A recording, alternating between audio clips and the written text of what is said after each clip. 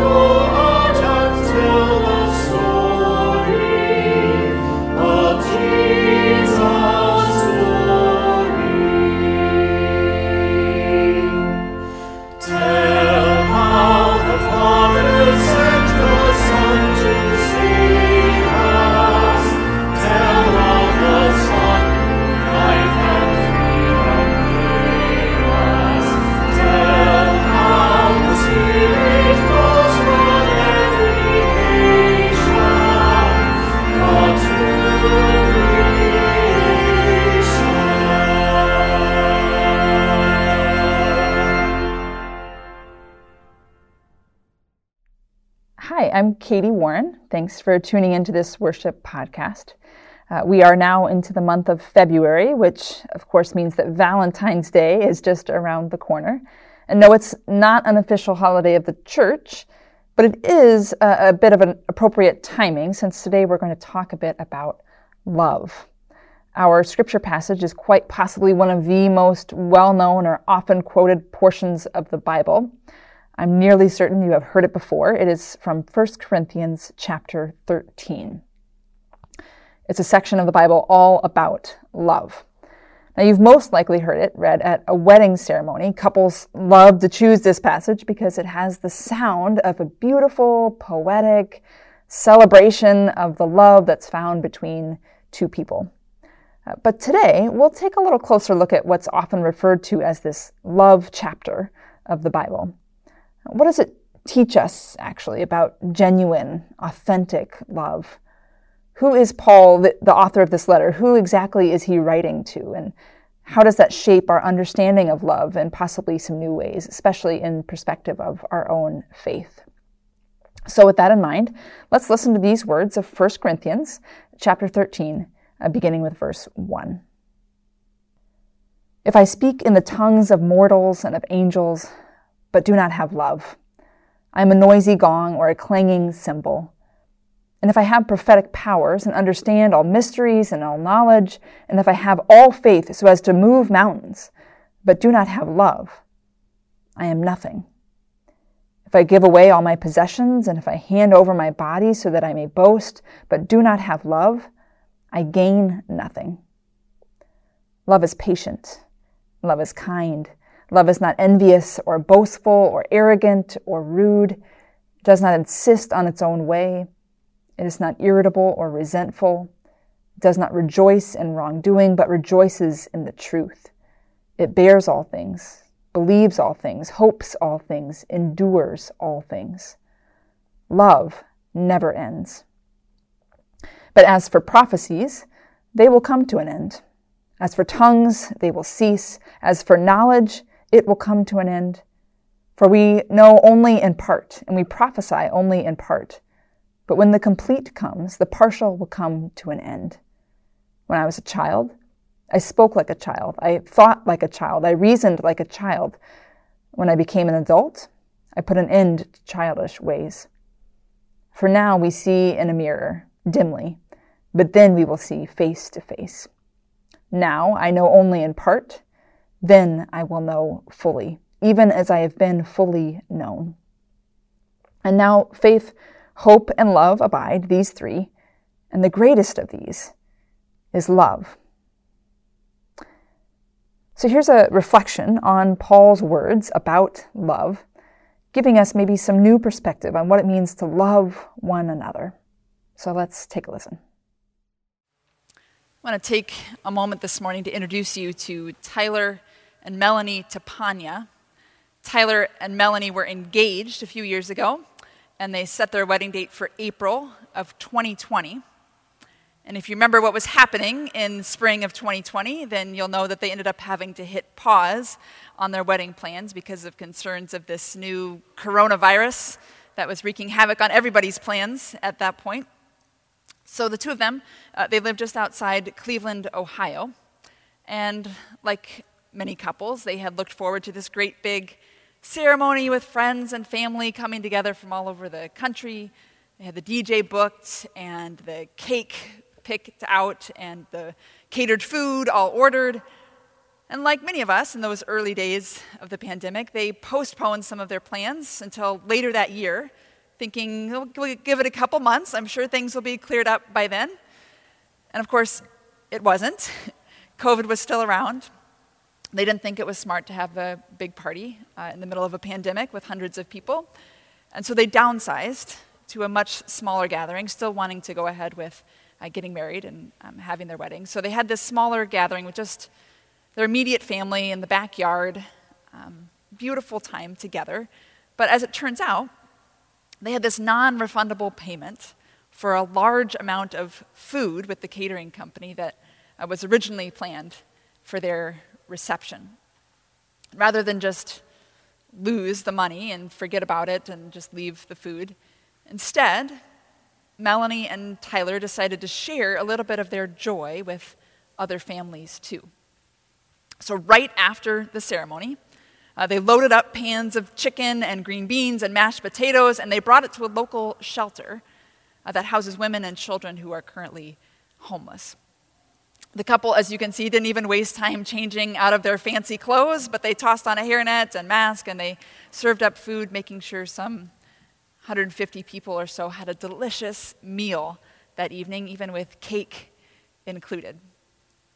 Melanie, the bride, was interviewed by a local news station. As far as anyone knew, this was the first time a couple in Cleveland at least had decided to donate their wedding reception food to the city mission shelter. When she was asked why they decided to donate all this food rather than keep some for themselves or have a big party later on or whatever, I thought her words were so fitting. She said, sometimes love looks like wedding gowns and tuxedos and flowers and a great big party. And other times, she said, love looks like sharing what you have, putting a smile on someone else's face or making sure someone else has a warm meal. Love can take all sorts of shapes and sizes. Love can look like all sorts of different things. And truth be told, we love it when love looks beautiful and happy and lovely. It shows up in predictable places a lot of the times, like a couple exchanging wedding vows on their wedding day, or a parent holding their child, comforting them. I saw sheer love in the eyes of some grandparents sitting right where you are a few weeks ago when they were watching their grandchild sing in the Christmas pageant up here They were just in love with the cutest little sheep they have ever seen, right? I used to walk around the track at the gym, the Y, early in the morning, and I'd often see this older couple there who would walk around the track as well holding hands. I'm assuming, not because they needed to hold each other up, but just because they were that much in love, I guess.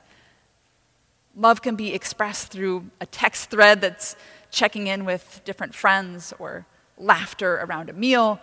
We love it when love looks like that. Lovely and joy-filled and easy, beautiful. But of course, authentic, genuine love doesn't always look lovely. An image of a parent holding a newborn child is beautiful. I was actually talking to a mom between services last Sunday who was telling me about how her 3-year-old had just kind of gotten over a stomach bug and how she had stayed up most of the night, a couple of nights before, sleeping beside him on the floor, cleaning up multiple messes that had happened when he didn't feel well. That is a whole different level of love for a parent. Or every winter about this time, as I pull out of my warm driveway, I'm reminded of when I was 16 and I had my first car and it sat out on the driveway in the cold during the winter season. And I remembered how my dad every school morning would come outside with me and help me scrape the ice and the snow off my car before I headed off to school. Had those few minutes together as we're scraping together in the cold. Sometimes love looks like sleep deprivation and exhaustion or standing outside in the freezing cold together.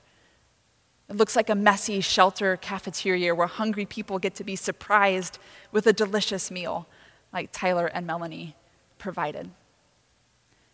If you've stepped foot in a store in recent weeks, love might look like candy hearts and stuffed animals or red and pink Valentine's cards. But I'm convinced, actually, that love is more likely to look like forgiveness or working through disagreements. Love isn't always expressed through the words, I love you, but can also be in the words, I'm sorry, or forgive me, or how can I help?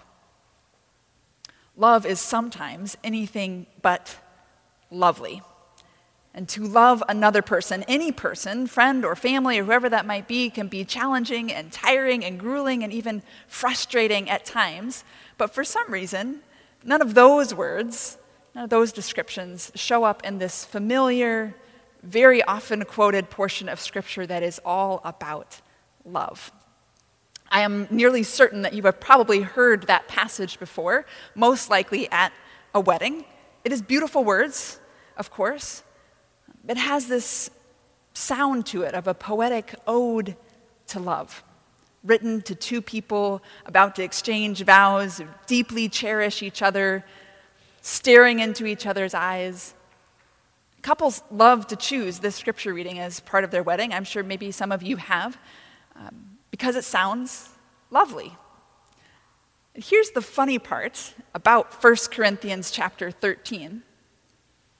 Is that if you were to sit down and read chapters 1 through 12 of 1 Corinthians, you would likely quickly realize that Paul, the author who's writing this letter, he is writing to people not who cherish and adore each other, looking lovingly into each other's eyes, but in fact just the opposite. He's writing to people, a community, a church, who can't stand the sight of each other. He is writing to people who have been arguing over everything from what clothes people should wear to what worship should look like to who are the best leaders among this community. This section of Scripture isn't actually a poetic love poem at all. You could almost go back and read it in the tone of a parent who has maybe headed up to here to the nitpicking and the selfishness and the accusations that are being hurled back and forth between siblings. So here's Paul saying, listen, God has asked us to love one another. And love is supposed to be patient and kind. Love is not irritable or resentful. Love is supposed to overcome all things. And so he's saying, get the hint. It's hard work, and we've got work to do here. Paul did not have a wedding in mind when he wrote these words. He was thinking of people like you and me, everyday followers of Christ, trying to live up to this faith that we profess. Honestly, these words should probably make us a little uneasy when we hear them, because it's saying that the most important thing about being a Christian, to love one another, is also the hardest, the most demanding of us. When we hear those words, love never fails, Paul isn't really talking about emotions and gushy Valentine's cards. He's talking about the kind of love where we wake up every morning and decide to do the generous and compassionate and right thing, not because we expect something in return, not because there's even maybe a debate about whether the other person deserves it, but just because it's the generous and compassionate and right thing to do. Paul was telling this community of people, this church, that love was greater than, even more important than, faith itself. That last line, these three things abide: faith, hope, and love. And the greatest of these is love, not even faith. If we can't learn to love one another, then even our faith is meaningless. I imagine that's hopefully part of why we show up in this space to begin with, to be reminded of what intentional love looks like. Love could look like a meal, even as simple as it might be, where every single person has a seat at the table. No one is excluded. Everyone is invited to be part of it. Love looks like a blessed mess that happens when you bring a whole bunch of people together in one room who think or look or believe or act differently than one another, but respect each other, listen to one another, learn from each other, find value in the other. And at our best, this church could be the very place where love thrives. As C.S. Lewis once wrote, "Don't waste time wondering whether you love your neighbor. Just act like you did. Just act as if you did." We get to practice that every time we step through these doors, and then hopefully we get to live it every time we walk out of these doors as well. Maybe instead of thinking of 1 Corinthians 13 as the love chapter, which it's often referred to as, we should rename it the Christ chapter. Because the love that is described here isn't necessarily lovely and beautiful. It isn't without complications among these people who are trying to figure out how to get along. When we're at our best, love is patient, even when we're exhausted. Love is kind, even when we're annoyed with the other person. Love is not arrogant or rude, even when we know that we're right and the other person is wrong. Love for one another can show up in all sorts of places and in any number of ways. There's one thing we know for sure, though, that love always looks like Jesus. So sometimes, if we can work really hard, love can also look like us. Amen.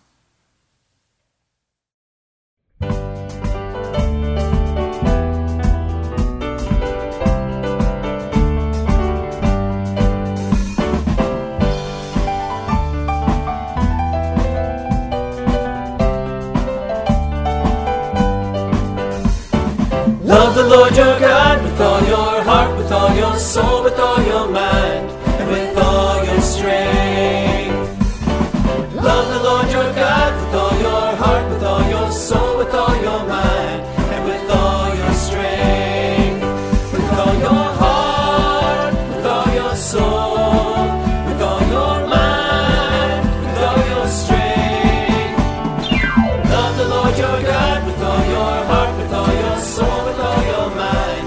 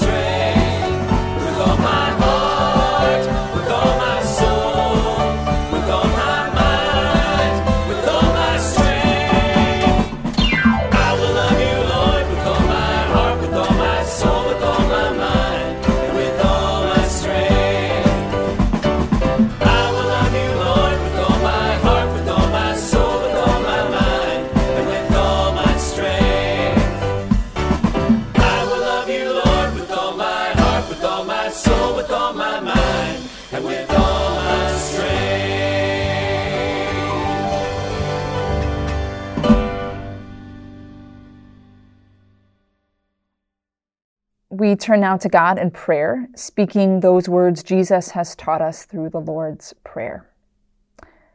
Our Father in heaven, hallowed be your name. Your kingdom come, your will be done, on earth as in heaven. Give us today our daily bread. Forgive us our sins as we forgive those who sin against us.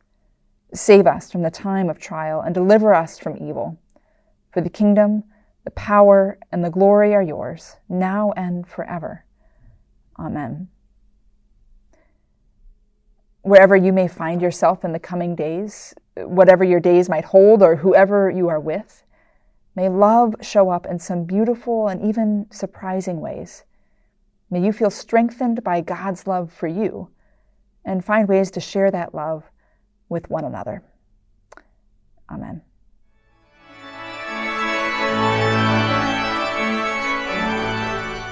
I hope you've enjoyed this podcast, and thanks for your support of the ministries of St. Paul Lutheran Church. Our commitment to projects that lend hope to other people stretches across the country and around the world. We hope that in a good way you feel a part of that reach. Tune in next Thursday for another edition of the St. Paul Podcast.